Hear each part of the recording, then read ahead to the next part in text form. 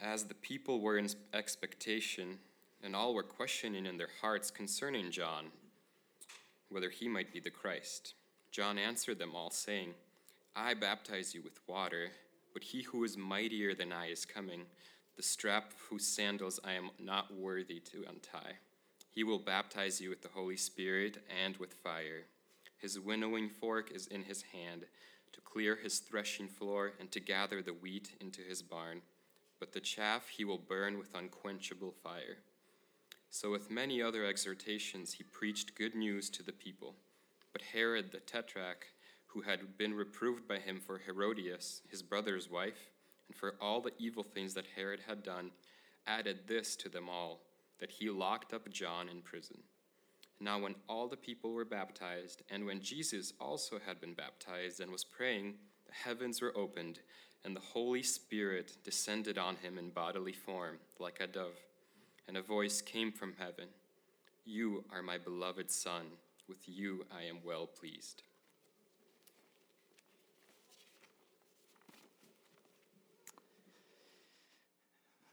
Thank you, David. It is good to be with you. My name is Daniel. If you're new with us, welcome. I'm one of the pastors here, and it is my joy to get to open the Word and preach it to you today. I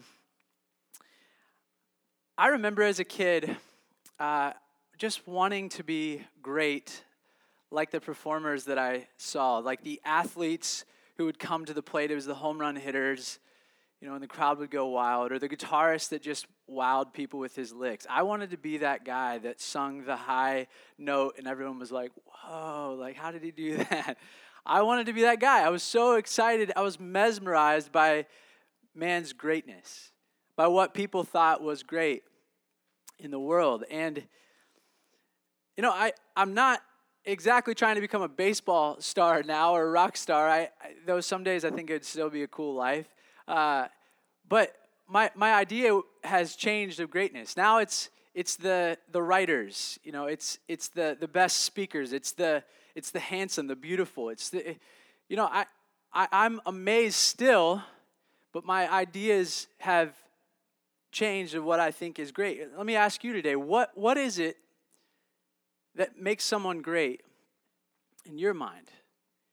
What is it that makes someone great in your mind? There have been many that we could point to in the course of history, some very different than our 21st century ideals. You're not talking about rock stars or pop stars, but teachers, prophets, reformers. We could point to many, some who have done good and some who have done evil, and yet, do you know who of all men on earth Jesus said was the greatest? It was John the Baptist, his cousin. It was his cousin, John the Baptist. I've always wondered what made him so great. Why did Jesus say, amongst those born of woman, John is the greatest? Was it how hardcore this guy was? I mean, he lived in the wilderness, he wore sackcloth, and he ate locusts and honey. He never married. He never drank alcohol. His whole life was devoted to God. What was it about him that was so great? I mean, the guy never wrote a book. He wouldn't hardly travel outside of Israel. I don't know if he did. And yet, Jesus said he was great. His ministry was only perhaps 6 months long. And he was only 6 months maybe younger or older than Jesus, and so he lived a relatively short life. Could it be that John's greatness was in the fact that his entire life was focused on pointing to Jesus the Messiah? His entire being focused on bringing glory to that man. We saw in last week's text from Ross that John the Baptist was gaining a huge following. Crowds were coming to him from all over the place, out in the wilderness by the Jordan. They were being baptized by him. He was preaching this baptism of repentance for the forgiveness of sins. And the rich, the poor, religious leaders, soldiers, all were coming to him and were being baptized. But in the moment of his spotlight, he did not take the glory, but he turned it to the one who is coming after him. This is what I believe is what made John the Baptist so great. This, I believe, is what God sees as true greatness. And let me ask you, is this your measure for greatness today? Tonight I want to show you from our text that Jesus is the greatest of all. I also want to show you what I'll call the true measure for greatness. The true measure of greatness. And then I want to show you that Jesus was baptized so that even sinners could be great.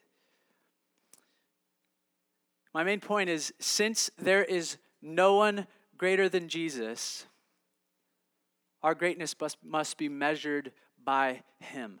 Let's pray and get right into the text. Father, show us your glory through this book that you've given us. You've taught us who you are, and we want to be shaped and formed by it right now. So would you speak through me? Would you speak, God, by your Holy Spirit, so that we could be changed and so we could be great in your sight, so we could be pleasing to you as a people. We love you, Lord Jesus. Help us to learn from John the Baptist. Help us to learn today from your word. We ask this in Jesus' name. Everybody said, amen. Jesus is the greatest of all. Let's look together at verse 15. It should be up there on the screen, and I would encourage you to follow along with me in your Bibles if you don't like the screens. But please follow along. So verse 15, as the people were in expectation and all were questioning in their hearts concerning John, whether he might be the Christ. Now, quickly, if you're new with us, we're going through this Gospel of Luke, and we're spending a good deal of time looking at the life of Jesus. He wrote to who we believe was Theophilus, a new believer most likely. And what he says, his purpose in writing is that we might be certain about the things we've been taught about this man, Jesus. So here in chapter 3, Luke records that John the Baptist came out of the wilderness preaching the word of God that came to him while he was there.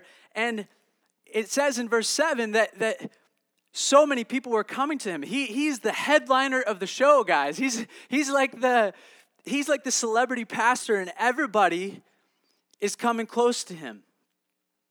But listen to how he responds to the crowds who are saying, maybe he's the Messiah. Maybe this is the one. Listen in verse 16, read along. John answered them all, saying, I baptize you with water, but he who is mightier than I is coming, the strap of whose sandals I am not worthy to untie. He will baptize you with the Holy Spirit and fire.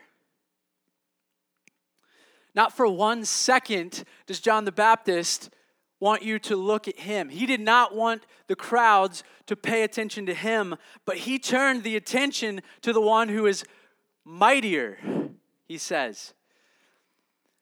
Listen to how he talks about Jesus. He says, I'm not even worthy to unstrap his sandals.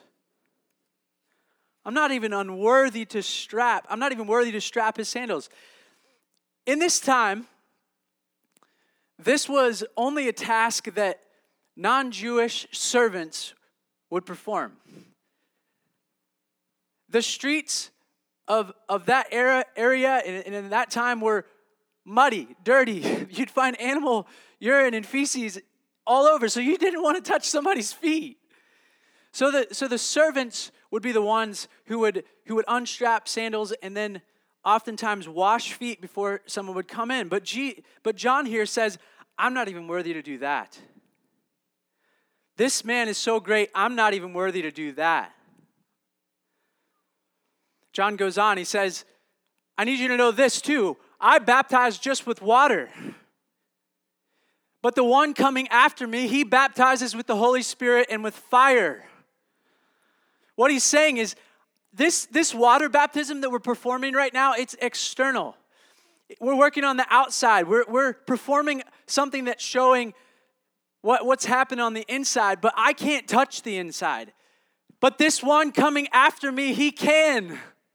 He's the one who has power to give the Spirit. He's the one who has the power to cleanse your heart, to make you new. He's the one who has the Spirit, not me.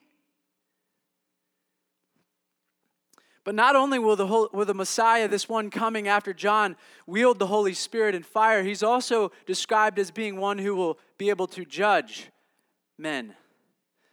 Look at verse 17. His winnowing fork is in his hand to clear his threshing floor and to gather the wheat into his barn, but the chaff he will burn with unquenchable fire. John paints a scary picture.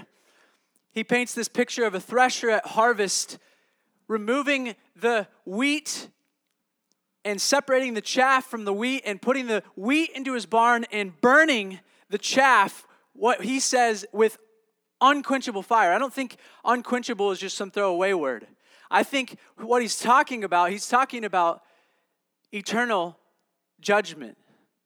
He's talking about this man, this one coming after me, he has authority as to whether you end up in heaven or hell. His job is to judge this decision, this eternal, your eternal existence.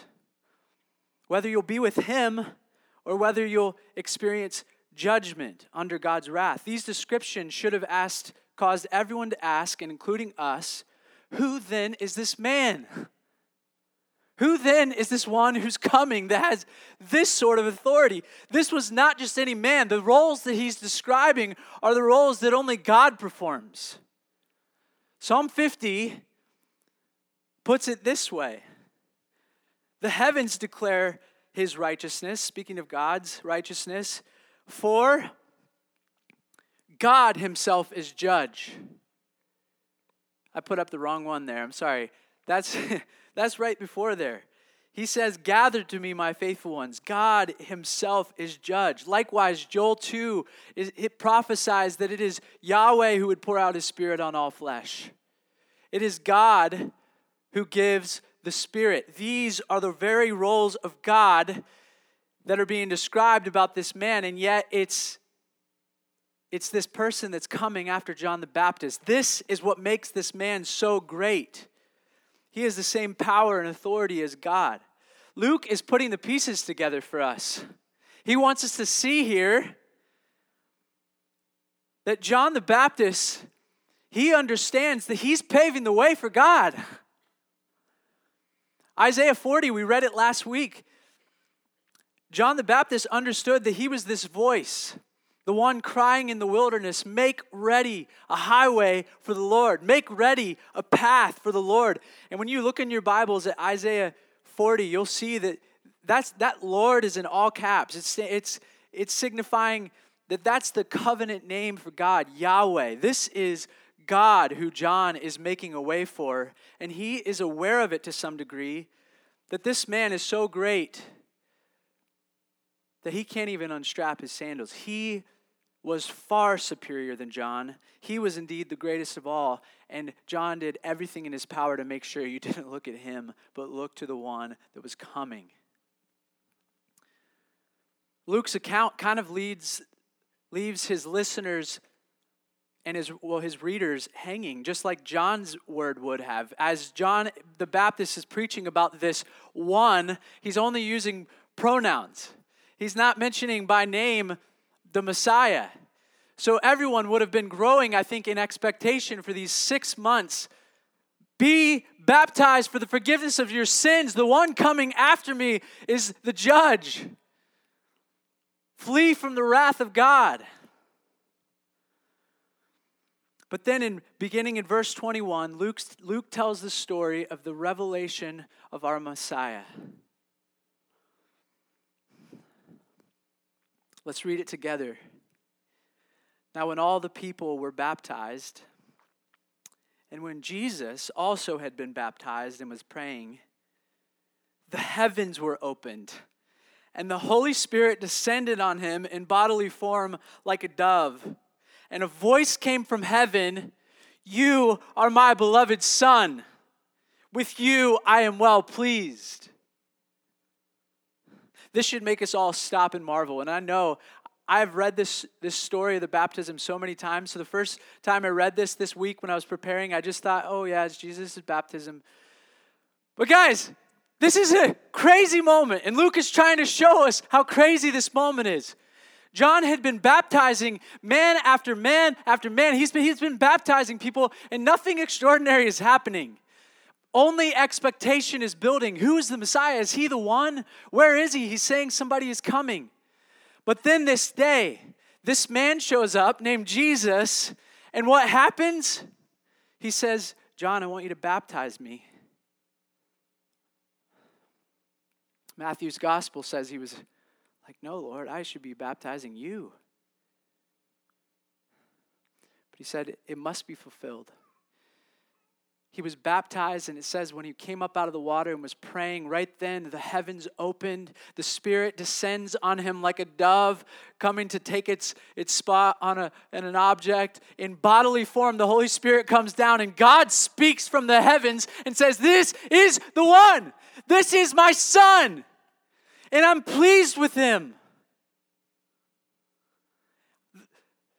Luke is trying to show us this is the moment that everybody should say, oh. And yet at the same time, I think there's a level in which, like, that guy, it's just a man.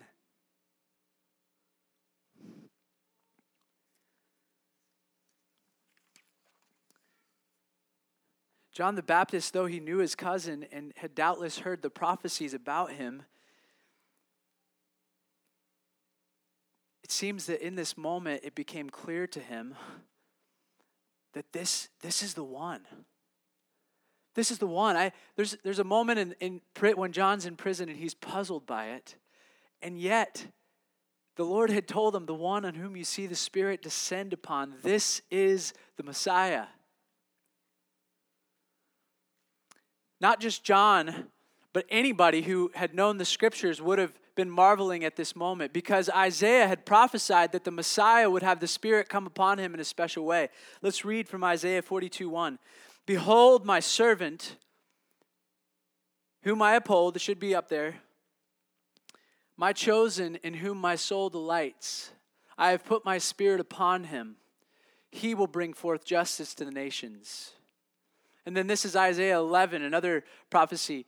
There shall come forth a shoot from the stump of Jesse, that is from David's line, and a branch from his roots shall bear fruit. And the Spirit of the Lord shall rest upon him.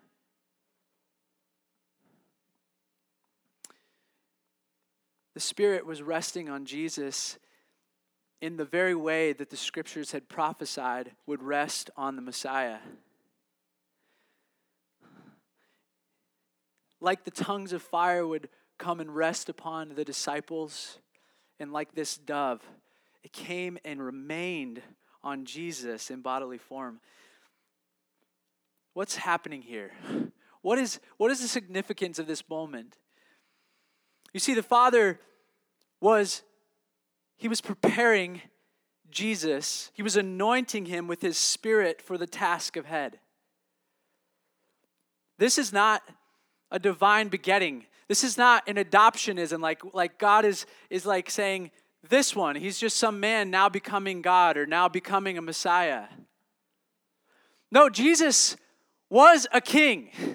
He was prophesied the king from the very beginning, from his birth. He was a king, and yet this is the moment that he is being prepared, equipped. Go, you're ready. Now's the time. Take up your sword, basically. Go forth. This was for the sake of those listening, that they would see that this was the Messiah. Jesus was being equipped, and it was showing others who he was. And accompanying this Spirit empowering right here, we have these words from the Father in heaven. This is my beloved Son, with whom I am well pleased. What's happening here? In this moment, God the Father was identifying Jesus as his uniquely loved Son. If you look at John chapter 1, verse 14, you'll see he is the only Son, quote, only Son from the Father.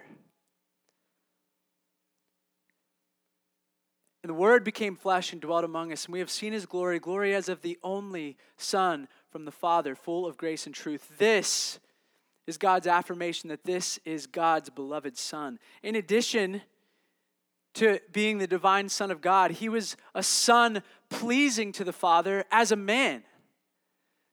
He was pleasing to the Father because up to this point he had lived a perfect life, a spotless life. He was the second Adam, you see.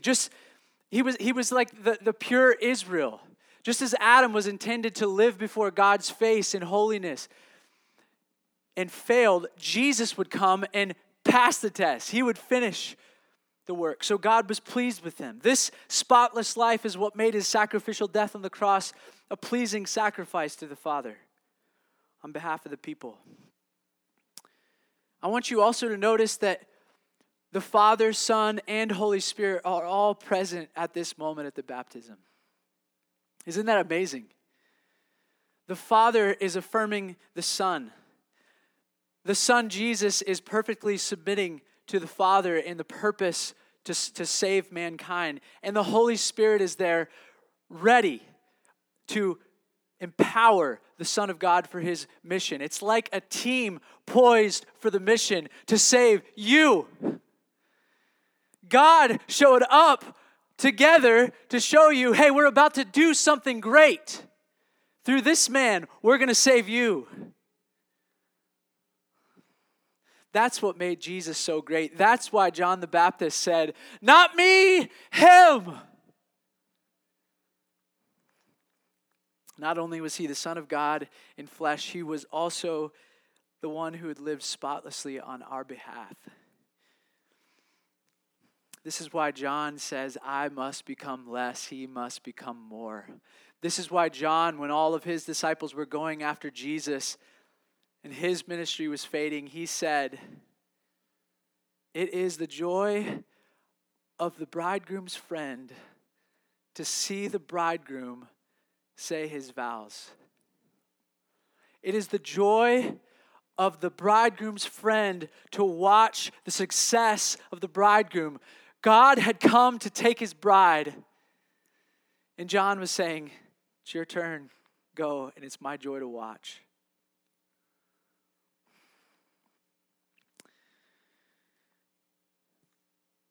John was content to lose his ministry and even his life to be able to watch the greater one exalted, to see the bridegroom king get to come and take his bride.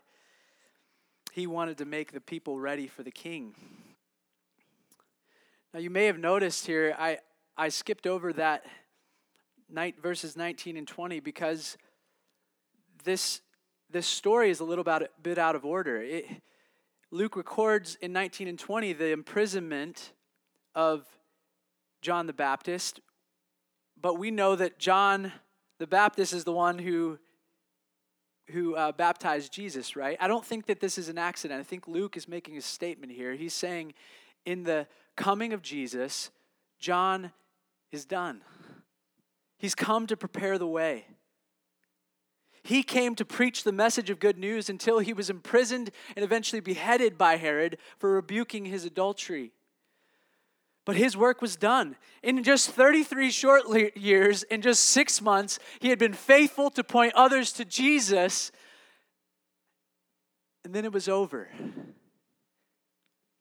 And this is the one that Jesus says was the greatest amongst those born of woman.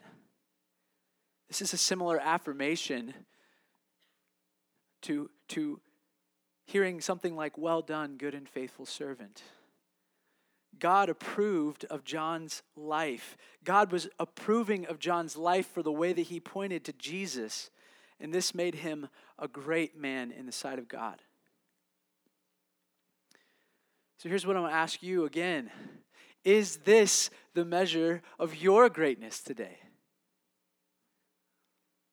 If John was called greatest among men when he had focused his entire life on bringing Jesus glory, shouldn't the measure of our greatness be in how we bring Jesus glory? This is the second point. I want to talk about the true measure of greatness. Your greatness, church, should be measured by two things. One, what God thinks of you. And two, by how you point to his glory, how you glorify him in this life. Let me explain why that should be your measure of greatness. When God created mankind, he created each of us in his image. What that means is each of us were intended to be little pictures of God walking on the earth. We were supposed to be like mirrors reflecting the glory of God so that he could shine brightly. When we would look at each other, we would say, wow, God is good. God created us for this incredible purpose. In all the ways that we take dominion, that we multiply on the earth, we were reflecting together God's image. But the reality is, we've all been like Herod. We have been glory thieves. We have been like one who was unwilling to submit to God's word and said, hey, I think that, God, I'm going to ask that you let me do things this way. We've insisted that God be the God that we demand him to be. We make God into more of a genie than the one whom we're to bow to in submission. Rather than submitting to him, rather than giving him the place of God in our hearts, we've made ourselves to be on the throne. That desire I described as a kid, which I think is cute to some. Oh, he wants to be this great baseball star. That's great. You can do anything you want, honey. It wasn't pure, guys. I wanted people to see me. Even today, right now, I struggle all the time with wanting you to look right here. And it is blasphemous. It's stealing the glory that God deserves. In church, all of us have gone there. All of us, like Satan, have marveled at our own beauty. We've stared in the mirror, and instead of seeing God, his glory, we've said, wow, you're so great. And I really want to make sure that everybody else thinks that I'm really great. If God is meant to be the metaphorical sun, we are meant to be the moon shining his brightness, but we have made ourselves the sun in our hearts. Here's where I see the greatest temptations in the church to do this right now. And I know these things largely because of my own filthy heart, guys. So hear that as I say these things. We so desperately want our families to look so put together. We don't want anybody to see that we've been fighting, that we've been wrestling, we've been struggling. We do not want people to see the brokenness of our family or of our parenting or our marriages. When we're talking to one another in our accountability groups, so often we try to cover up the grossness of our sin and make it look a little prettier than it is. I am so guilty of this in my life.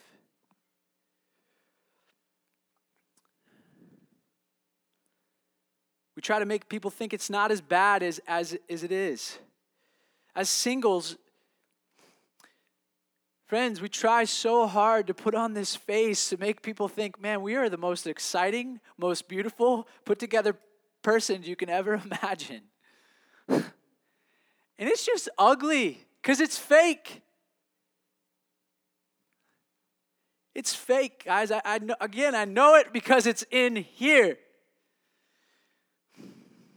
This is especially exacerbated in the social media world we live in. We're all trying to one-up everybody.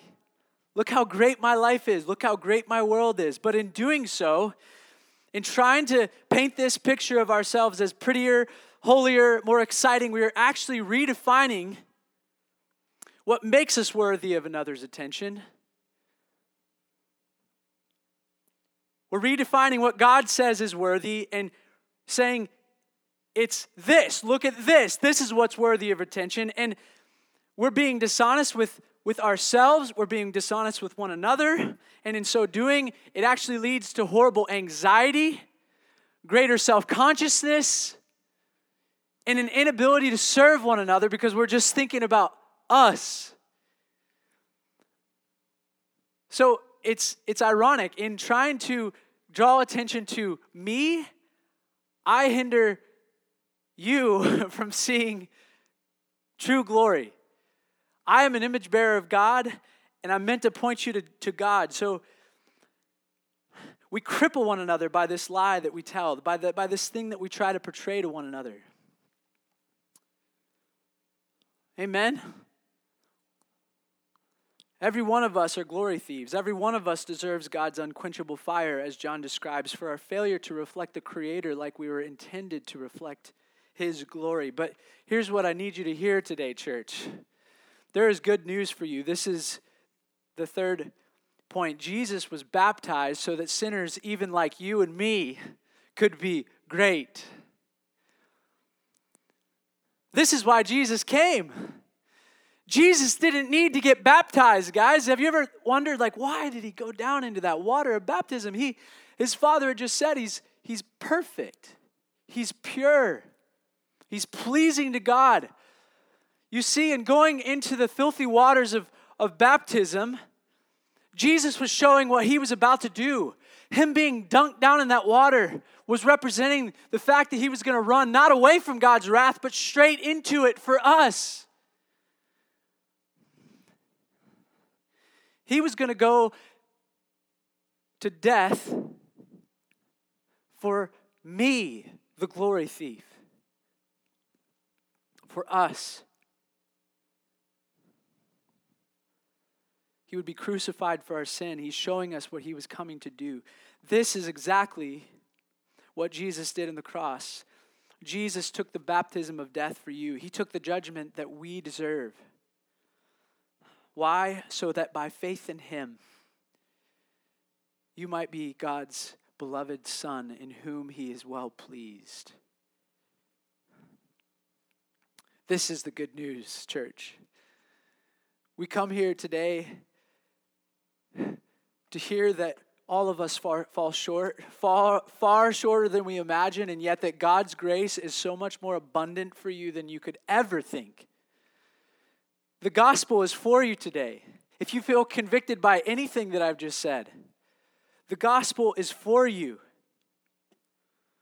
When you believe in Christ, if you've trusted in him and if you've been baptized into Christ, what you are doing is you are identifying no longer with your own sin, but with the perfect righteous life of Jesus. You're identifying with the death that he died so that you died there. Your old man is done. And your new man comes alive in Jesus to reign with him forever and ever. This is what we identify with when we say, I am in Christ. We're saying, I'm putting on the clothes. I'm clothed with Christ in such a way that now the Father doesn't look at my grossness, my glory thieving, but he looks at one who has fulfilled God's law perfectly. He looks at us as though we are Jesus. Isn't that crazy? And I know we've preached this. We try to preach this every Sunday, but this is what we need to hear. We say repent and run to God because he is mercy, and this cross is good news for us. His resurrection is good news for us. This is the true measure of greatness, to be accepted by the Father. It starts there. We need to be accepted by him. Jesus said in Luke chapter 7 that though John was the greatest born among women, the least in the kingdom of heaven is greater than he. I need you to hear that again. John the Baptist was called by Jesus the greatest to those born of women, but he says, even the least of you in the kingdom of heaven, even the least of you, greater than him. What this means, church, is that if you're in Christ, who is greater than John, your greatness exceeds that of John. Because it's not John's righteousness that's the standard. It's not your righteousness that's the standard, but it's Christ. So if we're in him, we're even greater than John. Even you, a sinner. You are greater, even the least is greater than John. This is crazy. Your place in the kingdom is then not contingent on your works today. It's not contingent on your Bible reading faithfulness as much as we want you to do that. It's not dependent on your beauty. It's not dependent on your confidence. It's not dependent on your net worth.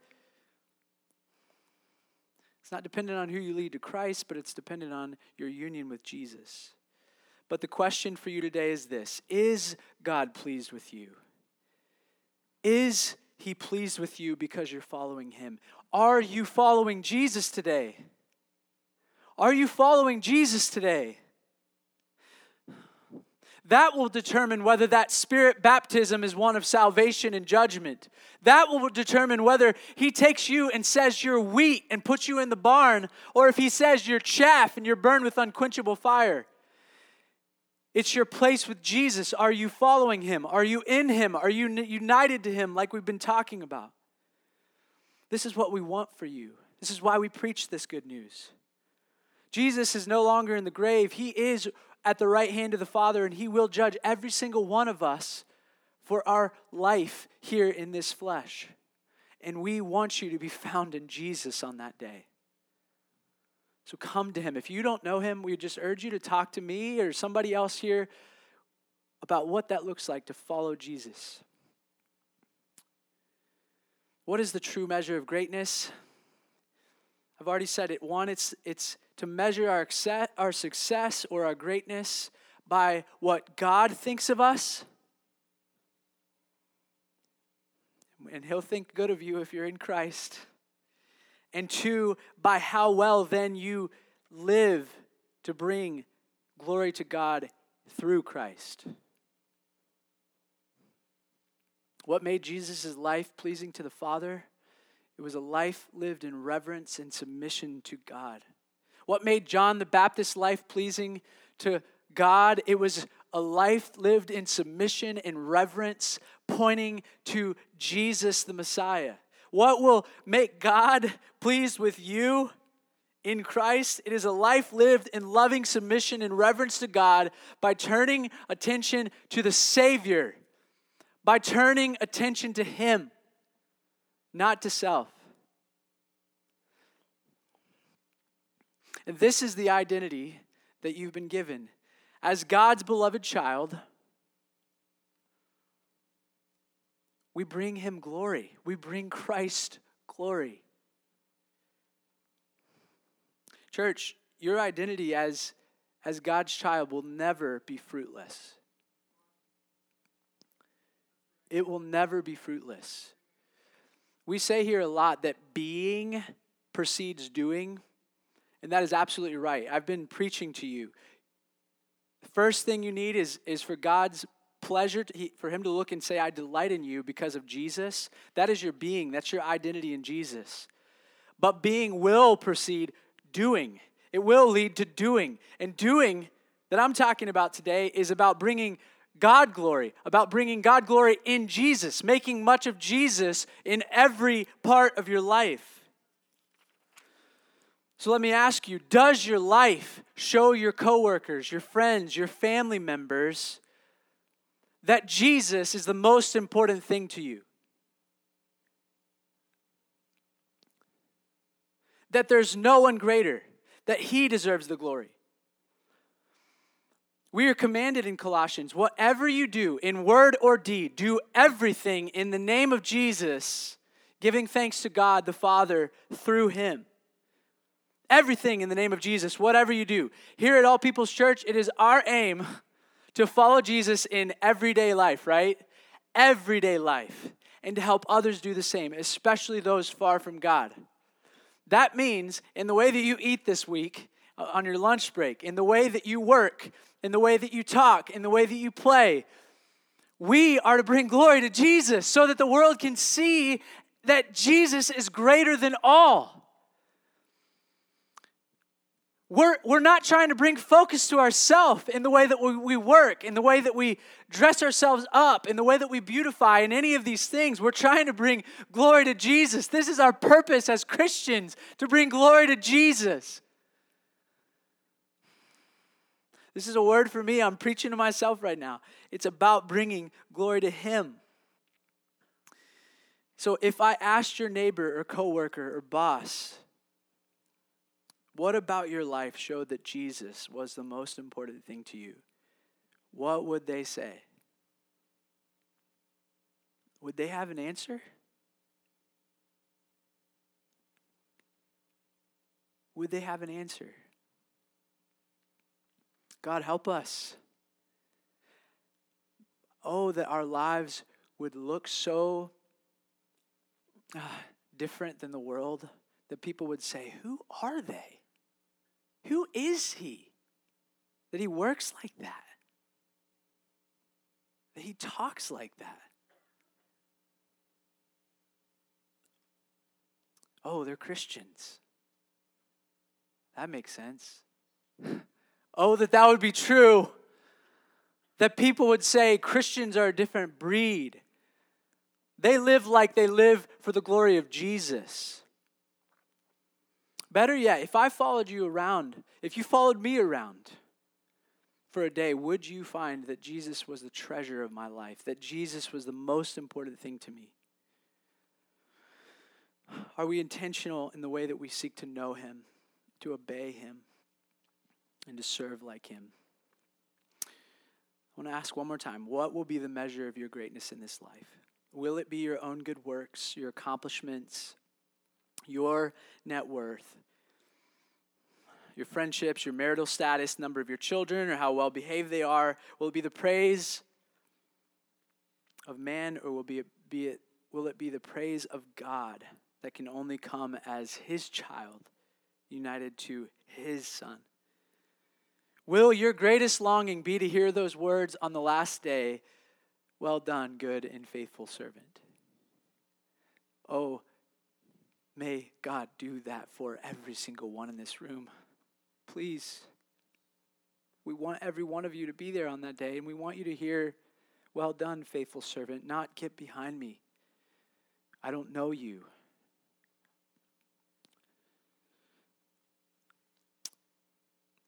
Church, there is no one greater than Jesus.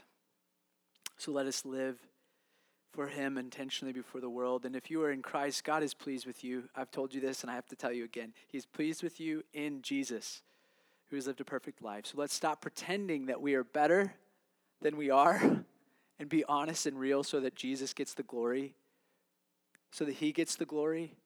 We have got to be real with each other, church. We've got to be. If you're in Christ, finally, He has given the same Spirit to you that He gave to Jesus for His ministry. This is our power, that we'd walk in the Spirit of God. This is our power. So, church, let us focus our energy, not making a name for ourselves tomorrow and the next day, but let us focus our energy on making a name for Jesus, the Lamb of God who takes away the sins of the world.